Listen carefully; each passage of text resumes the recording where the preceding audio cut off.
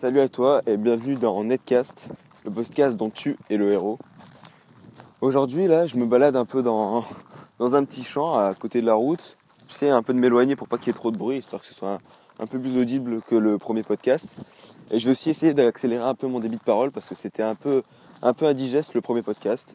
Ce sera peut-être pas mieux ici, mais bon, j'essaie de m'améliorer.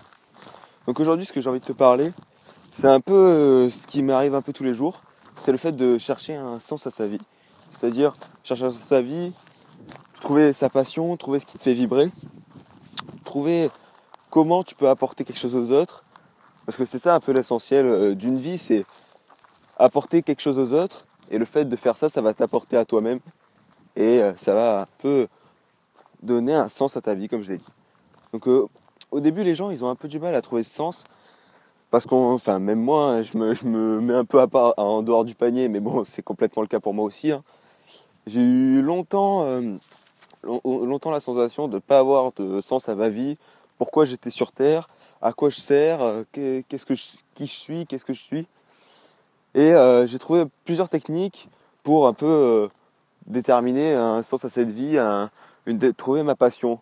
J'adore l'endroit où je suis, c'est super beau, je suis un peu dans un grand champ, j'essaie un peu de t'imager tout ça, un grand champ, un peu une plaine, et tout autour j'ai un peu une route qui fait un peu tout le tour, et c'est vraiment les gros magasins à côté, et on n'entend rien, c'est un peu une bulle dans l'espace-temps, on va dire.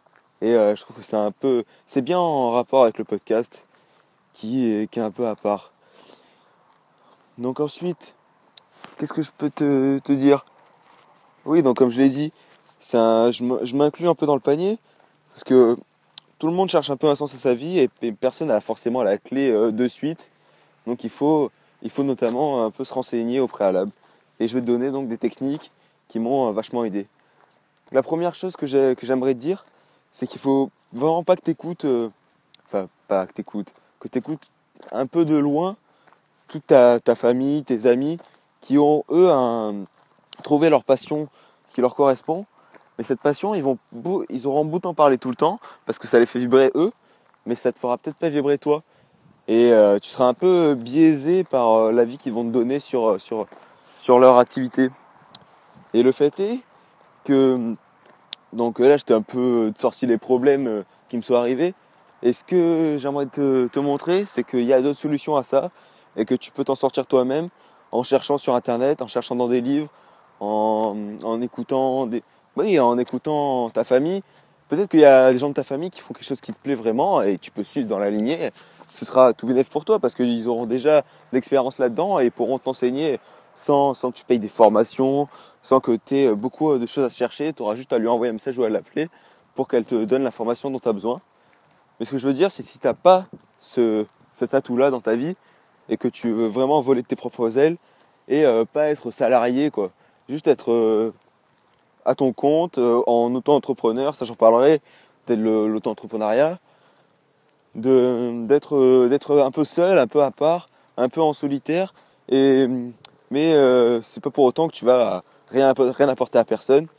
Et pour développer de ce côté-là, il faut vraiment que tu te renseignes sur internet ou dans des livres sur toutes sortes de contenus, dans toutes sortes de domaines qui peuvent potentiellement t'intéresser, et ainsi élargir un peu tes horizons vers tes passions potentielles. C'est-à-dire tes passions potentielles, quand tu vas regarder quelque chose, par exemple un film, il y a peut-être des scènes qui vont te faire vibrer plus que d'autres. Je te parle ça parce que ça m'est vraiment arrivé. Et je remarque que dans certains films, même si tu verras, si tu regardes ça des films avec un peu ta famille, tu vas être plus réceptif au film que la personne à côté de toi, ou ta soeur, ou ta mère, ou ton père par exemple.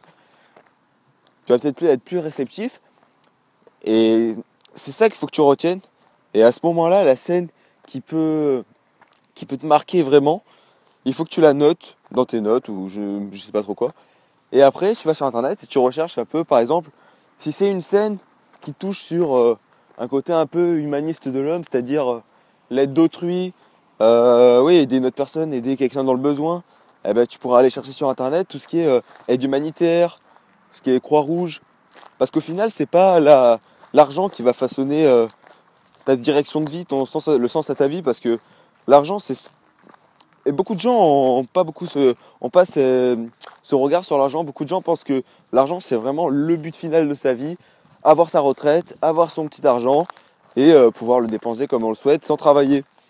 Mais ça, c'est la vie que j'avais au début, mais j'ai essayé à force de regarder du contenu qui me plaît, j'ai réussi un peu à modifier cette idée-là de l'argent.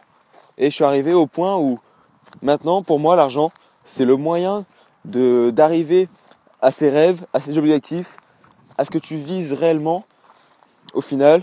Bien que l'objectif, c'est pas l'essentiel. L'essentiel, c'est le parcours que tu vas accomplir entre temps. Et ce parcours, il est vraiment important parce que c'est là que tu vas vraiment grandir, que tu vas développer au final le sens que tu cherches à ta vie. Et ça passe par l'observation donc de contenu, comme je te disais, avec l'aide humanitaire, la Croix-Rouge. On va prendre la Croix-Rouge par exemple. Donc tu regardes ton documentaire, ton film, où tu vois un peu une aide humanitaire, le héros qui va aider un peu un mendiant dans la rue, un SDF, lui donner, je sais pas, une pièce à manger, peut-être un toit pour passer la nuit. Et donc ça va te toucher, tu le notes. Et à la fin du film, tu vas sur internet, tu tapes un peu aide humanitaire, les formations, tu regardes un peu des vidéos sur YouTube, ce qui te plaît.